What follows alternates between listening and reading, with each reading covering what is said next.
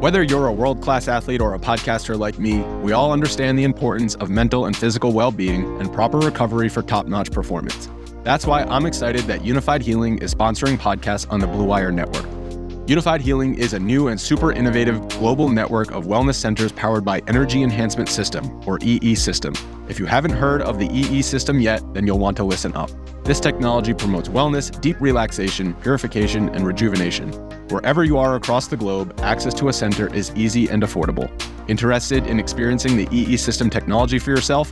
Go to unifiedhealing.com/bluewire to learn more and find a center near you.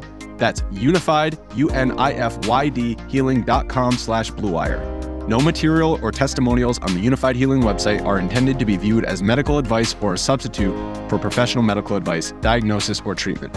Always seek the advice of your physician or other qualified healthcare provider with any questions you may have regarding a medical condition or treatment and before undertaking a new healthcare regimen, including EE System. I want winners. I want people that want to win.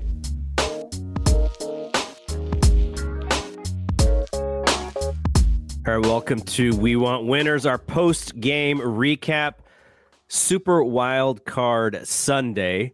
This is the first playoff game that we've had to talk about, Rod. And, you know, I don't want to jinx it, but I think it just needs to be stated.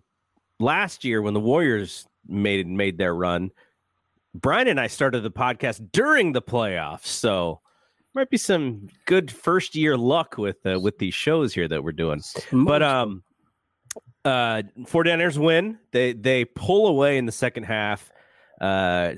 Old Pete was able to keep it close in the first half, and that'll be our first point. But overall, just, you know, last year they made a terrific run, but they were the low seed. This year they're expected to do well. How were your jitters? How was your anxiety? How confident were you while we were watching this game today? Well, it ended up kind of how I thought it would go, but I must say it didn't feel good at halftime because the Seahawks, although granted, we've done this before where we pitched the second half shutout, but they had, and it turned out kind of that last touchdown, notwithstanding, I had them with 3 scores for the game pre-game. And so for them to have 17 at halftime was a bit disconcerting. And then, you know, I was giving my friends on 49er Facebook a bit of a razzing because Brock looked a little skittish there. Those first 5 throws were they were pretty rough.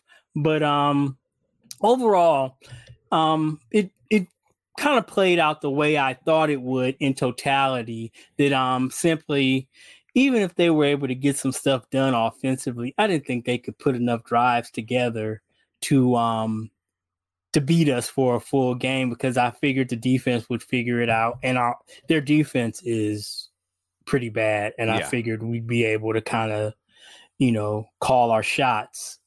If, as I had said pregame, as long as we didn't turn the ball over and have like a 100-yard penalty game, or knock, somebody got injured, I thought, you know, we'd be able to handle them pretty thoroughly, and that's kind of how it played out.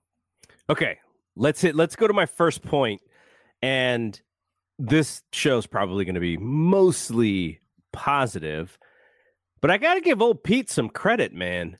He had a half of a game plan that was performed excellently by his squad.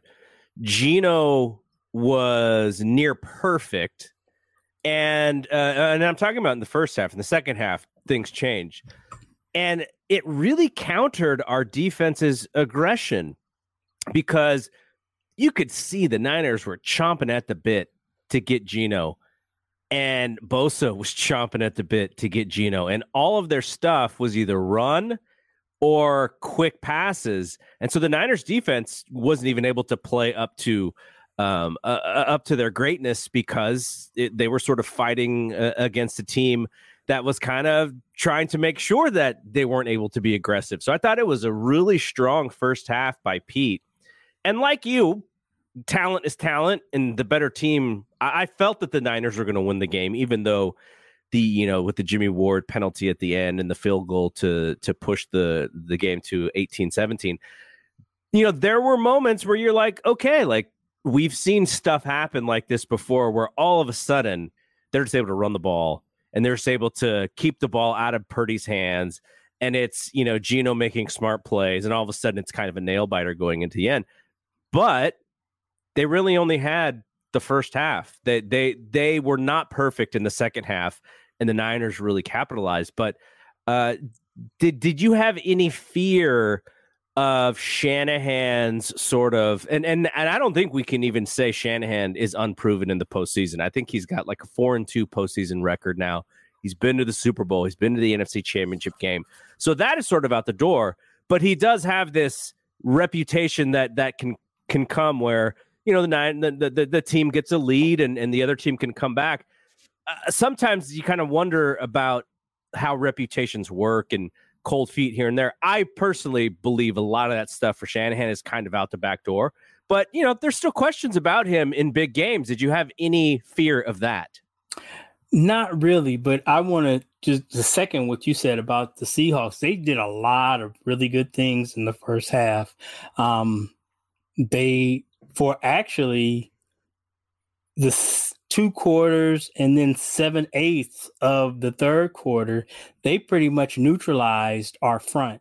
Yeah. We had with 2:42 left in the third quarter, we had 1 sack and 1 quarterback hit. We subsequently got the sack, fumble, and recovery after that. But that was a problem. The fact that Mooney was having a hell of a time with Metcalf gave us issues, because then we kind of had to play coverage. And if you're playing coverage and you're not getting pressure, there are a lot of openings, and they were finding them. Geno was throwing dimes. Yeah. So they gave us some fits, but like you say, we made adjustments, and then we started, showing pressure, which wasn't getting home, but then they had to adjust to a showing pressure, which freed up and it was just a real nice chess match. The pressure, not only the pressure of the actual players, but the pressure of,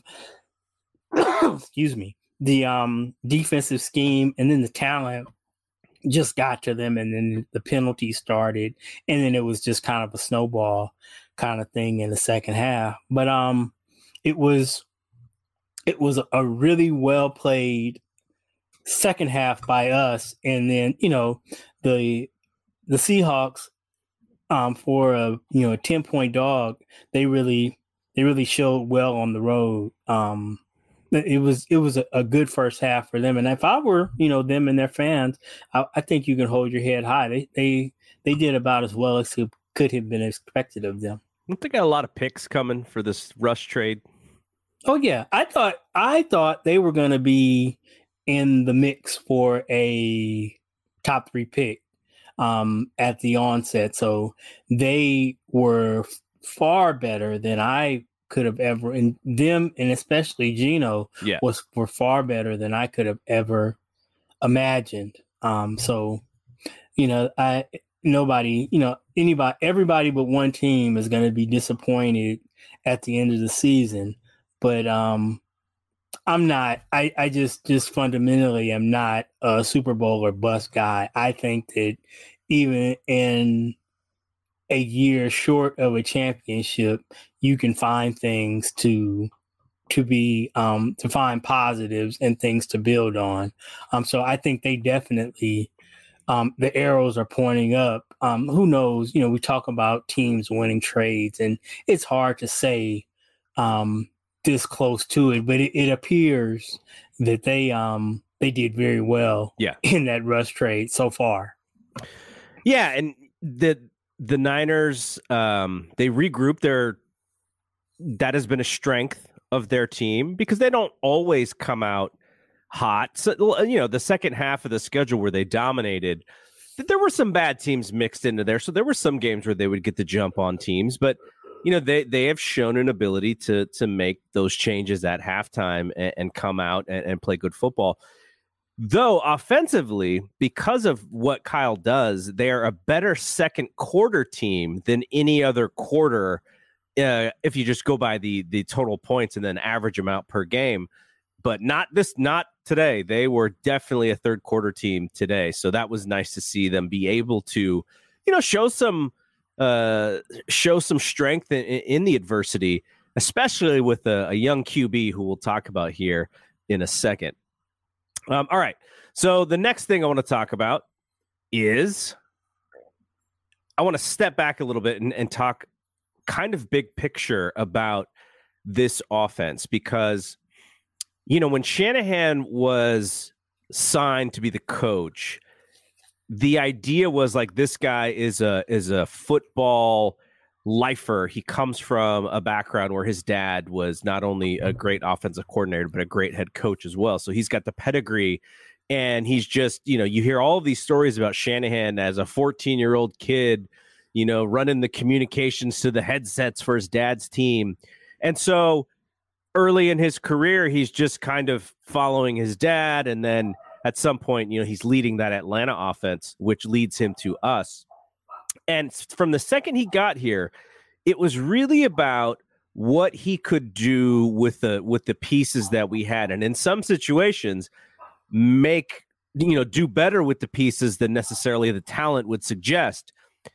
This season is, I have to believe this is his dream season. If he was to put the 49er offense into a blender to spit out the most perfect smoothie of weapons that he could find, this is it, with the one exception of who was playing QB1, and that is still to be determined. Now, I believe Shanahan can run out running back, fullback, 2 wide receivers, tight end, and all of those positions are damn near interchangeable. That has to be his dream scenario of being able to take that unit and basically spit out any sort of creativity that he wants. And now we'll see. Purdy in the second half was awesome at what was out there, and in the first half, not so much. But like this, if he is putting a little, I'm sure he's putting a little bit of pressure on himself, saying, "I finally have everything that I've ever asked for."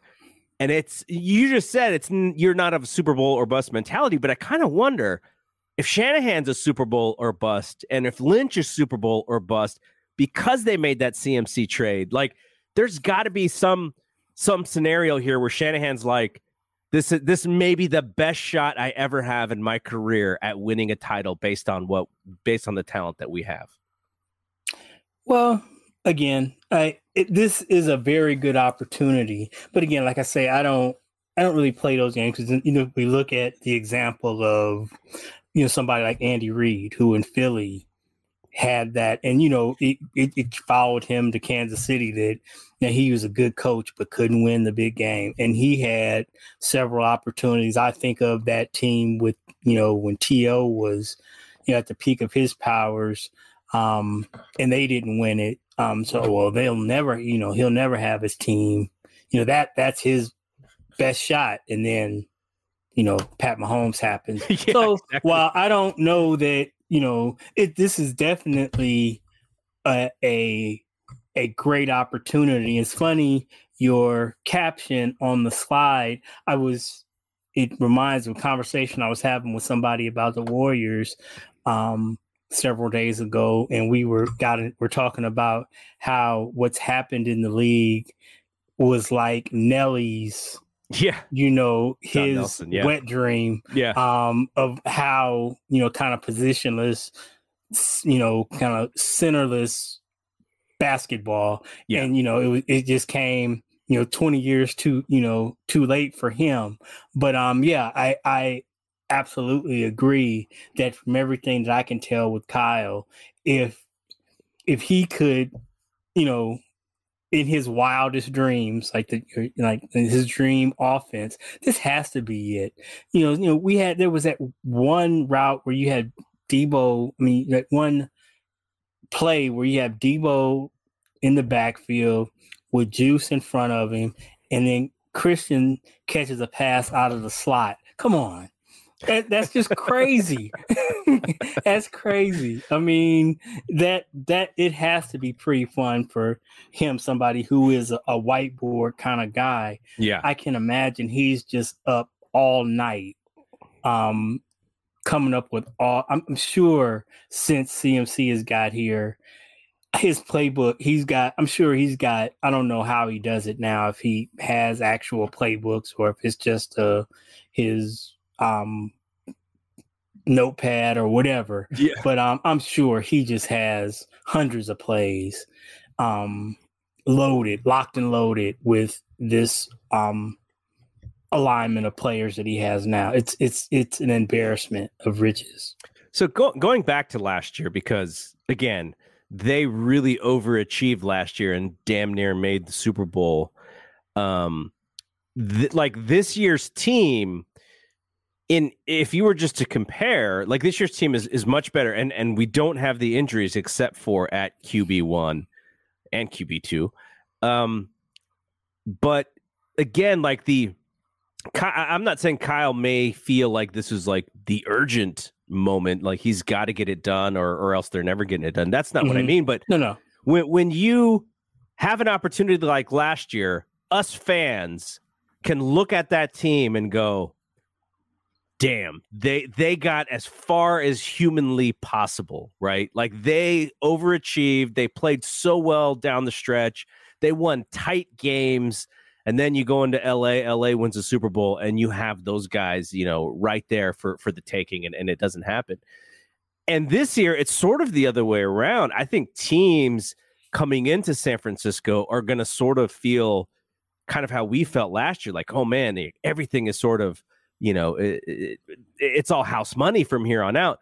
And there's a little bit of pressure in that. And we saw that as 49er fans going back to the 80s, where the Niners were always the favorite, it seemed, no matter where they were in the tournament.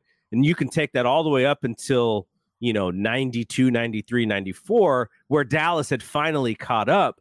But from like 1981 all the way through, they were always kind of the favorite. Like I think Chris Berman picked them and the Buffalo Bills to be in the Super Bowl for 15 straight years or something like that, kind of as a joke. But it almost feels like we're back to that moment where, man, they're the ones with the big targets on them. And it's just so weird because there isn't a Joe Montana and there isn't a Steve Young. There's not even a Colin Kaepernick. It's this young kid who's able to make plays. And it seems like Shanahan feels really comfortable with dialing up, even things that you would dial up for the most savvy veteran quarterback. And I just, I sort of look at it as Shanahan has got to be almost giddy with the idea that if we can actually run these plays how they are supposed to be run, the options are endless. What we can do is endless. And for him, it's got to be, like I said in the thing, it's got to be a dream. And I'm happy for him because, now every offensive football coach wants the opportunity to do as much as they can, as much as the creativity that he has. Now he's got all the pieces, and it's got to be a blast for him. That's an interesting analogy that you make, because actually I think it's the reverse. I agree 100% with your read on it, but those teams, let's say from 84 on, the offense was kind of fixed. You kind of knew what you were going to get from the offense. And those years that we lost, if we didn't win, it wasn't because of the offense, it was because the defense just couldn't, for whatever reason, hold up its end of the bargain. And those years where we won it, those defenses were lights out. Mm-hmm. This team is kind of different. And that's weird because the offense has been stellar since we got CMC, but the defense is the bellwether. You pretty much know what you're going to get from them. And, Dominique Foxworth said about a week ago, and it's funny that the 49ers are one of the only team, he said it's the only team in the league where when you go 3 and out and you punt, you're like, ooh, defense is coming back on the field. Something good might happen. We led the league in turnovers. Yeah. And it's just such a impactful unit that a punt is not a bad thing. And quite often something good can happen with the defense on the field. And most teams, it's not like that. You're trying to get the ball back to your offense to make something happen. But since CMC has got here, the offense has, because we was out there training camp all year, and the defense was way ahead of the offense all off season. And at this point, we've kind of caught up. And I believe that would have been our hope, that if the offense could be anywhere level with the defense, we would be a pretty formidable outfit. And lo and behold, we've gotten there. This offense is, like I say, ever since, and credit to Brock for keeping it rolling. Yeah. But CMC really is the turning point in this season. His addition, even when Jimmy was there, I think we remarked when he got here, the Kansas City game aside, you could really see where CMC was the kind of player that he was the exact kind of player that would lend himself to making Jimmy much more comfortable, because he was going to always be there. If everything broke down, he could just check it down.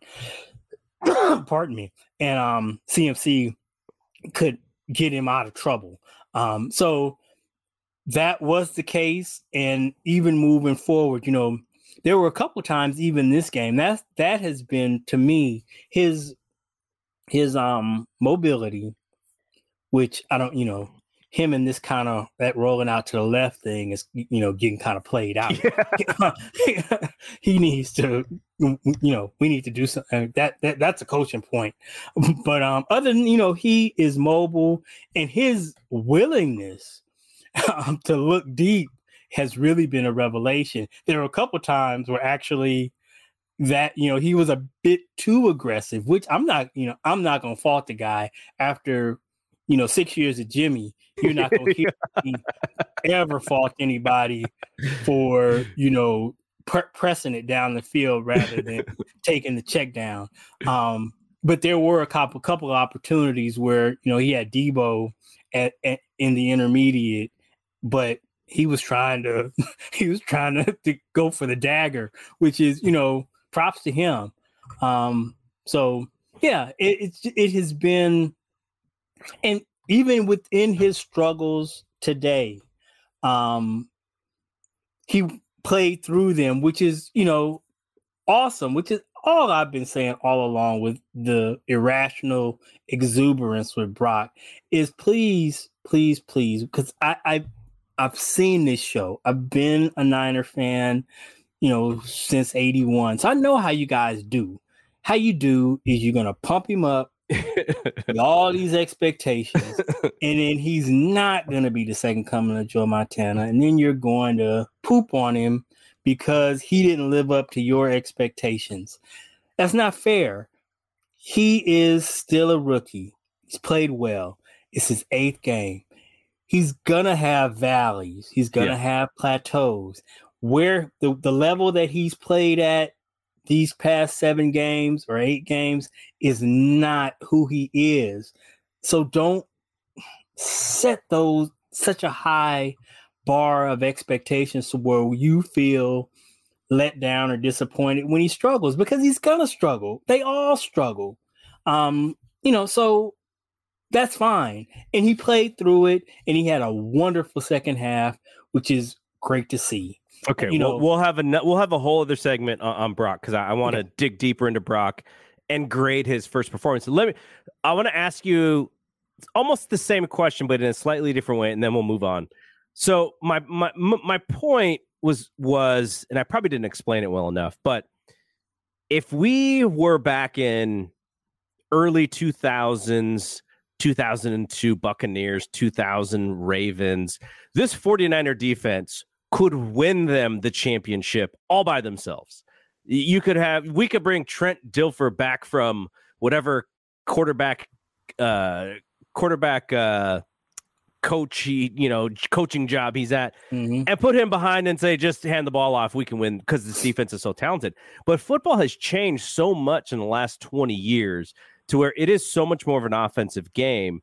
And Shanahan, as an offensive coach, I feel like he really wants to show that he's got, he is an offensive genius.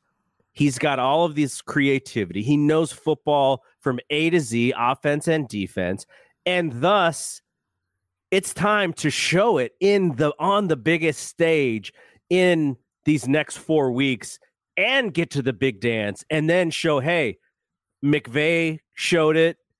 I can show it. This is what football is, and now I have all the tools. That's kind of where I was getting, and because I agree with you, the defense has been the identity for the team, but ultimately, and we saw some of that today because of how football is played, there are ways to counter the aggression.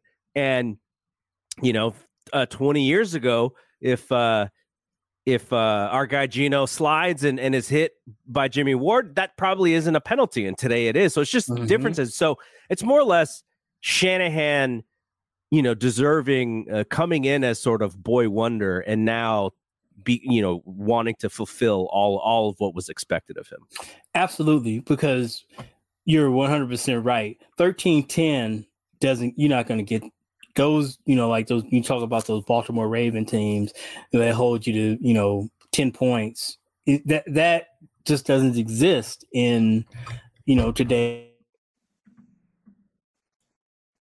Even today, our defense, we played really well, and the Seahawks put up 23 points just based on the limitations on when you talk about a dominant defense in air quotes, they are playing under a rule set that ties their hands in so many ways that even when you're playing well, there are going to be opportunities for the offense because the defense can only do so much to limit them just by rule. So the offense has to carry the day. And, like you say, this is a perfect opportunity for Kyle to show that that not only can he put together an MVP regular season, not only can he get to a Super Bowl with a Jimmy Garoppolo level quarterback, that even with his third string quarterback, this would be his crowning achievement if he could bring it all the way home. It's unprecedented with a third string quarterback. Come on. I can only think of a few occasions where the backup quarterback goes to win a title. Right. Doug Williams, heroically with the Reds, formerly Redskins, and now the Commanders. Jeff Hostetler, he did as well. That was a sad year for us. Yeah. But yeah, so a third stringer, man, that is really unprecedented. And I guess I can't remember if Kurt Warner won it in his first. He may have won it when Trent Green went down really early. Yeah, so that would be another. Okay, so let's talk about my favorite part of this entire game, Debo. All the frustration he had this season, from the contract to the injury to a lot of the focus on the defense being on him, and they're trying to stop a lot of the stuff out of the backfield. he had a hell of a game. He and Christian together are a 1-2 punch like we have not seen in a very, very long time. And that is almost disrespectful to Kittle, to Ayuk, because they're 3 and 4, even though they could be anybody else's 1 or 2. So I just think it was so great to see Debo put it all together today. You could tell that Shanahan was going to showcase, like, first play of the game, I think is a carry outside to Debo, and I think he was untouched for like 14 yards or something before he finally got pushed out of bounds. And then Christian goes 68 yards down the sideline. So there was a clear intent of, we're utilizing our game breakers here. And man, it was so fun to watch. Then Debo takes that the short pass for on a very needed third down where he fingertips the catch. And then he took that other one to the house. So what a fantastic game for this guy. It was so great to see him. And, Christian had just as good of a game, but maybe is a little bit in Debo's shadow, just because, you could also say, and we've had it in the chat here. I'll pull up the note here in the chat, but he was like the inspirational leader today too, because the DB for the Seahawks kind of tugs at his ankle and Debo gets pissed. And from that point on, like, you could tell the 49ers had a lot more of an edge to them. And I'm not taking nothing away from Christian, because he runs hard too. Yeah. And he has the ability to make plays that gets his teammates hype as well. But there's just something about a Debo carry that his teammates really just seem to feed off of, because it's got to be the fact that it's the combination of both the speed and the power, because he can, we saw it was the full package of Debo today. He ran over guys, he ran away from guys, and then, from my little limited coaching, when you got a special team. I always coached offensive line, and it was, you knew when a team was going to be special when you got everybody out there blocking for everybody else, when the backs were blocking, when the receivers were blocking, and everybody's feeding off of everybody else, not only making plays with the ball, but making plays off the ball. And you could see that with Ayuk on the long Debo run, where he's out there, he's got Woolen just pent up, and Debo sees it, and that block broke the run. It's beautiful to see. And Debo is just he's a catalyst and a difference maker, just flat out a difference maker. Yeah, absolutely.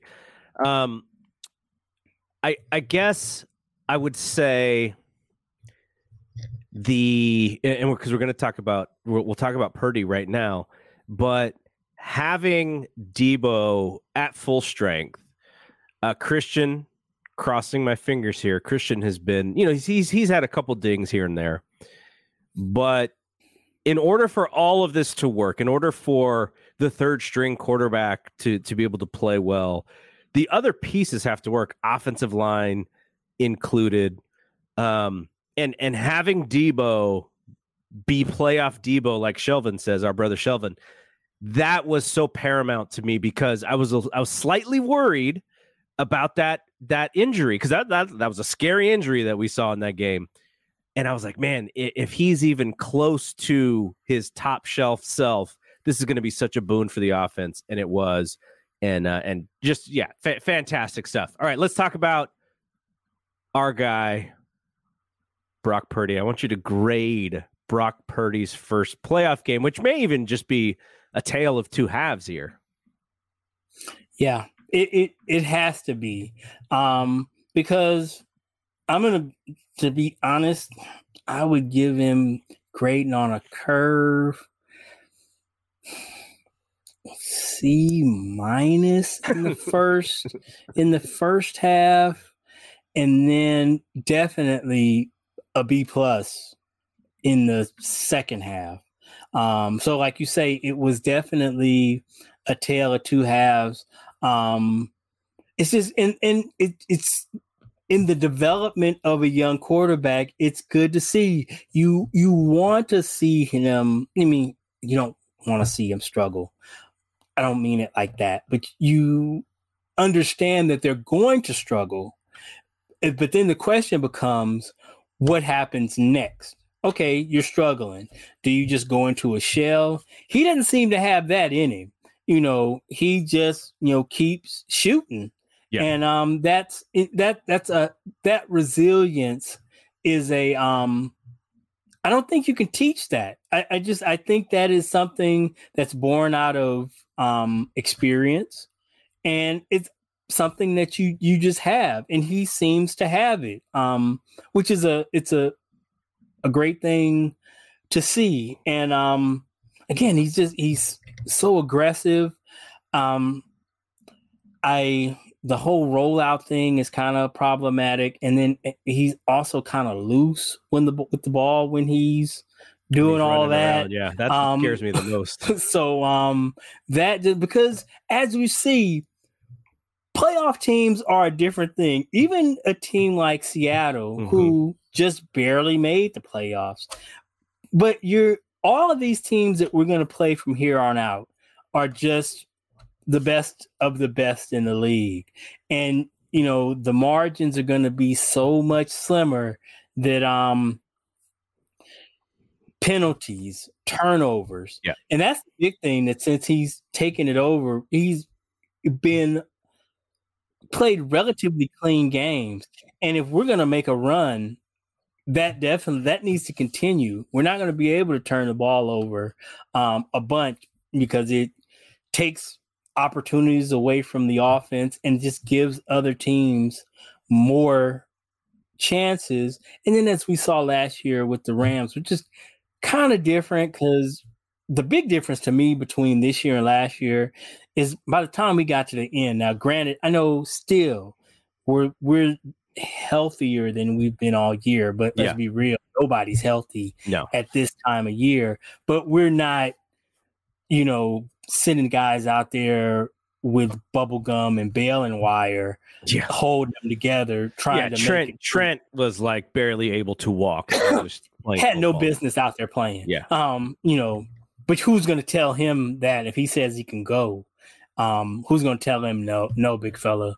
We'd rather have Colton McKivitz out there. I mean, it's just not.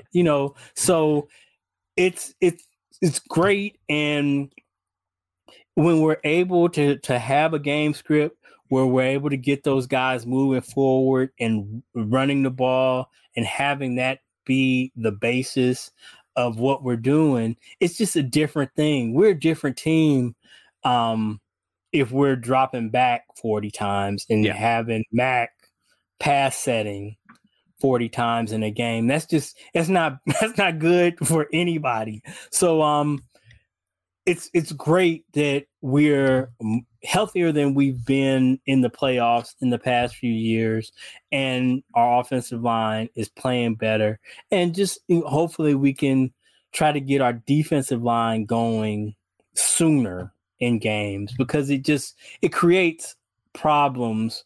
People shit on poop on the secondary, but our scheme is front seven back, and if we're not getting pressure, it puts our secondary in a bind. Yeah, it's just simply not set up for them to be carrying guys 3 and 4 seconds. The coverage schemes are set up for the pressure to be quick, and so they need to be in phase for 2.5 seconds, and by then the quarterback should be heated up and have to get the ball out of his hands. And if that's not the case, there are going to be soft spots in the secondary where those guys are going to be able to sit down and get picked apart. So yeah, this was, Kyle is going to have, like last week,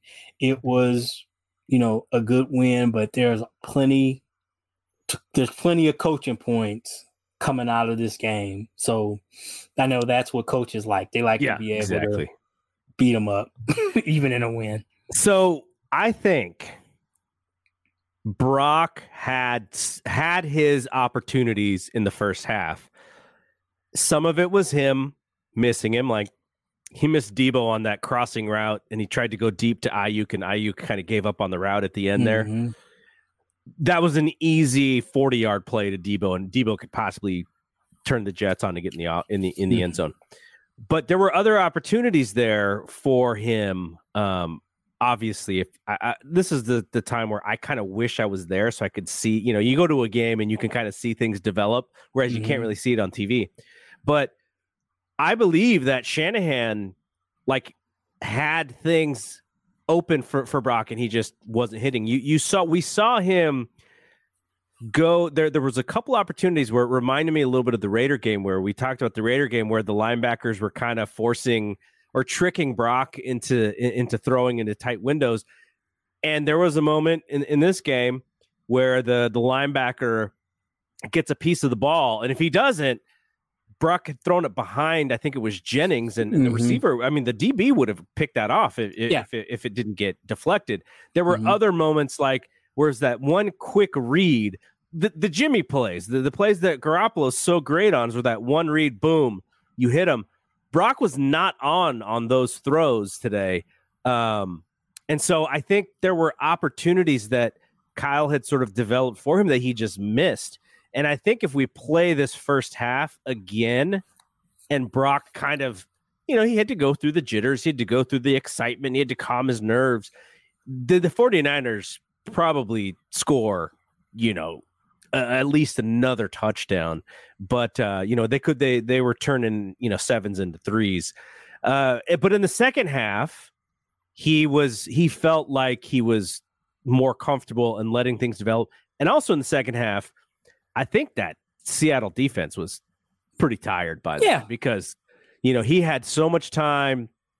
He was running around in the back, kind of like a college quarterback in a sense. We're just trying to create time to keep plays going.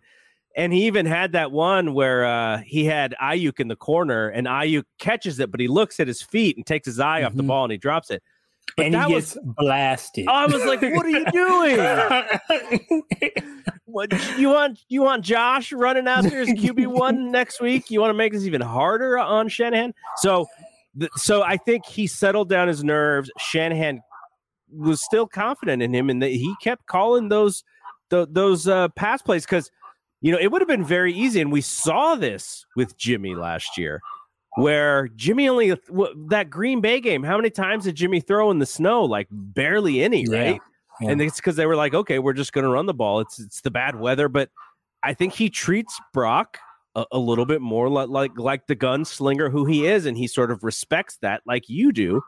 And you can't keep that guy bottled up, because if you ask him to play the Jimmy game, he's probably a little bit more predictable, and he's not able to create and go off like he did.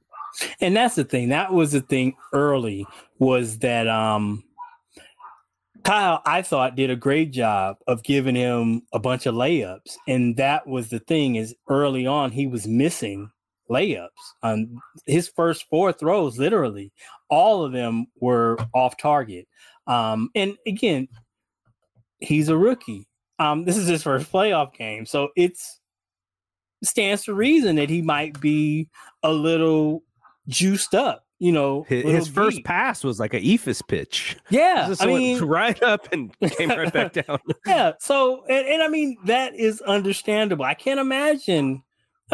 Again, that's one of the things that has held him in good stead, is that he played a bunch of college football. But I imagine this was the biggest football game of his career, of his life. And next week will be the biggest one as well. Yeah. So this is, and he's learning how to, because that's obviously I've never played any sport at this level, but at whatever level I've played at, tournament type situations in golf or boxing, learning how to deal with those emotions it's a real thing. You have to learn how to either you're super nervous or you're super just jacked up, and either way, either one of them can lead to bad things if you can't calm yourself and get,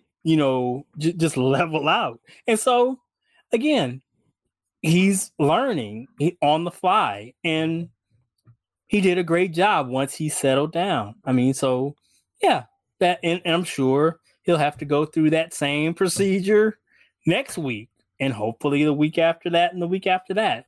But yeah, I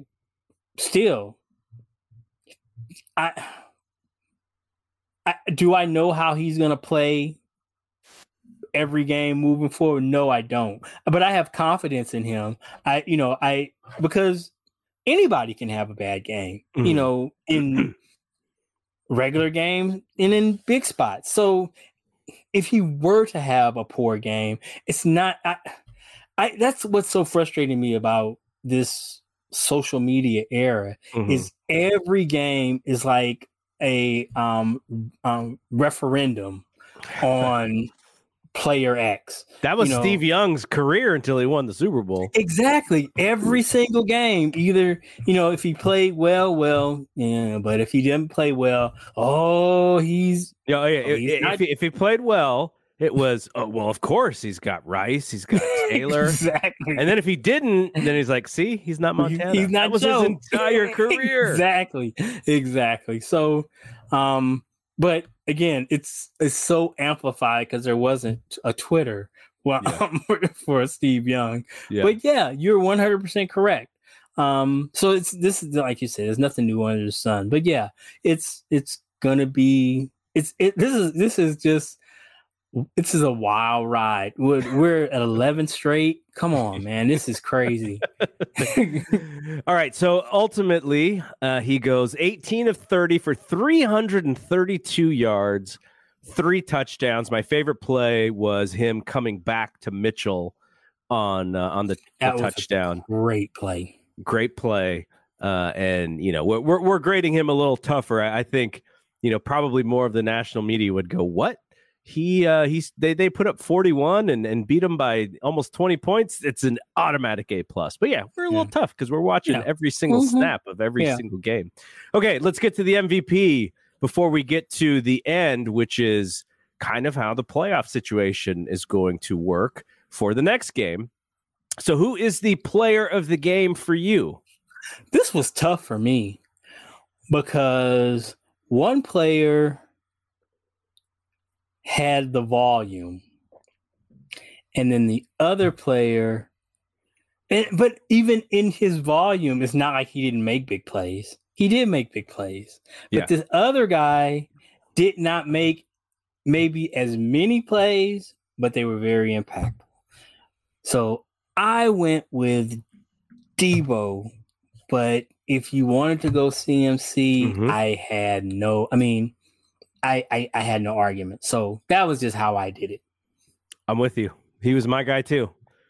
I think he, like I said, he was not only from the output, I thought he made the biggest plays, but he was also kind of like that inspirational guy behind, that his team wanted to protect him, man. And he got in the face of whoever the DB was. There was another time when I think he went nose to nose with somebody. You saw Shanahan out there screaming at the ref for that BS.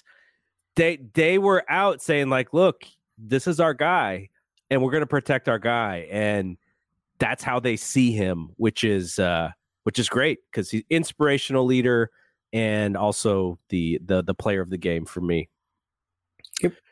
Okay. Now let's look at,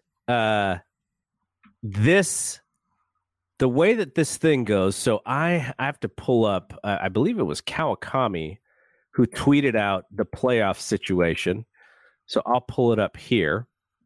Okay. So Kawakami wrote, if the Vikings win, they will play the 49ers, and it will probably be on Saturday. But if the Giants win, then the 49ers get the Dallas-Tampa Bay winner, and that would probably be on Sunday. So I don't even know who I would favor between the Vikings and the Giants, because all year long the Vikings have been kind of a magician in how they're winning some of these games. But if you had to choose, which one of those three teams would you like to see come to Santa Clara and play the 49ers? If I had to pick, yes, it would be the Vikings. Because their defense is trash. Their offense, Justin Jefferson can make some big things happen, but give me Kirk, give me that awful defense. That would be because honestly, the only team in our side of the bracket that gives me any pause at all is if somehow Philadelphia is able to reconstitute themselves and be any kind of version of their healthy self, because they can run the rock when their offensive line is fully formed. And if they can deploy him the way he was deployed the first 14 weeks of the season, he is a legitimate concern. But other than that, all the rest of those teams are flawed, and the Vikings, to me, are, they had a great record, but their point differential tells me everything I need to know. So I would definitely love to see them, but any of those other, we saw who the Cowboys are in Washington last week, and Tampa has been playing on borrowed time all season. The fact that they're even in the playoffs is just a testament to the weakness of the NFC South, the ineptitude of the NFC South. So yeah, how about you? I think, obviously, I agree with you that Minnesota is definitely a paper tiger. We've been talking about this pretty much throughout the year about how their point differential is just ridiculous for a team that wins as many games as they do. The Cowboys are probably the most talented. They are also not fantastically coached, and right around this time, they usually get beat. What's wrong with Dak? I don't know. I don't know. I mean, how did the Niners beat? They should have beat the Niners last year, and the Niners beat them. I mean, he is just making inexplicable decisions. I mean, it's like Dan Orlovsky did an excellent job throughout the week on NFL Live, highlighting the 4 or 5 throws against Washington that a player of his caliber, you just can't make that throw. And it's like, what is I'm not the X and O guy that Orlovsky is, but he was able to break down as a quarterback. There's no way that you can look at that and make the decision that you made. It's that of all of the options, the one he made was the last one you would make. And he's been better than this. It's not like Dak is, he's got a lot of stuff for the amount of money he made, but you don't hate the player, hate the game. That's the league. That's not his fault. But is he a top 5 quarterback? No, but he's definitely a top 10 quarterback. Yeah. But he's playing poorly. And I mean, anybody can, but if he plays the way he played the last 3 weeks, they might not beat Tampa. Well, I have a little bit of a tip here. If anybody is a subscriber to The Athletic, what I usually do during the playoffs for all of my sports teams is I immediately subscribe to the other team so I can read what their hometown beat writers think about their team, because that's usually you get a little bit of a closer look than sort of the national story and narrative of a team. Because they see them every day. They're watching everything. And so I kind of wonder for Dak is like, obviously he had that horrendous ankle injury that he's had to come back from. And he's got this, I don't think his contract is an albatross, but the fact that fan base expects him to be, the second coming of they probably even think that he should be better than, someone like Troy Aikman because of how much money he gets paid. But so there's a lot for him to kind of live up to in that media market for football. And who knows, he may be trying to be, do things that there's not under his control or that he cannot control. But what if we do play the Cowboys at some point, that would be my trick, is to go read all the stories from the season about questions and why, and because the beat writers are on the ground there and they're figuring stuff out. Well, just shortly, I am rooting for the Cowboys, because if by some miracle we play them, it would be here. So that's why. And it'd be an NFC title game, right? Right. So they were the team I was rooting for until they put that stinker out there against Washington. After stating to the whole world they were playing their players and they were trying to win the game, because at that point they didn't know whether or not Philadelphia, what they were going to do. So the division and the number one seed were all out there in front of them, and they just laid an egg. So I don't know, maybe that'll spur them on to some sort of blowout performance against Tampa, and then we're right back in the saddle again. But yeah, it'll be interesting to see. I'm gonna follow that tip and go to The Athletic and subscribe to all those other teams. Yeah, I got to read about Seattle. Their beat writers did not believe that they were going to win this game, but they were sort of just like, hey, like, who would have thought that we've even been here? Who would have thought that house money would have had this great season? And he did. You can't take anything away from Gino. Not at all. He had a fantastic season. Okay, so all that said, who would I want to play?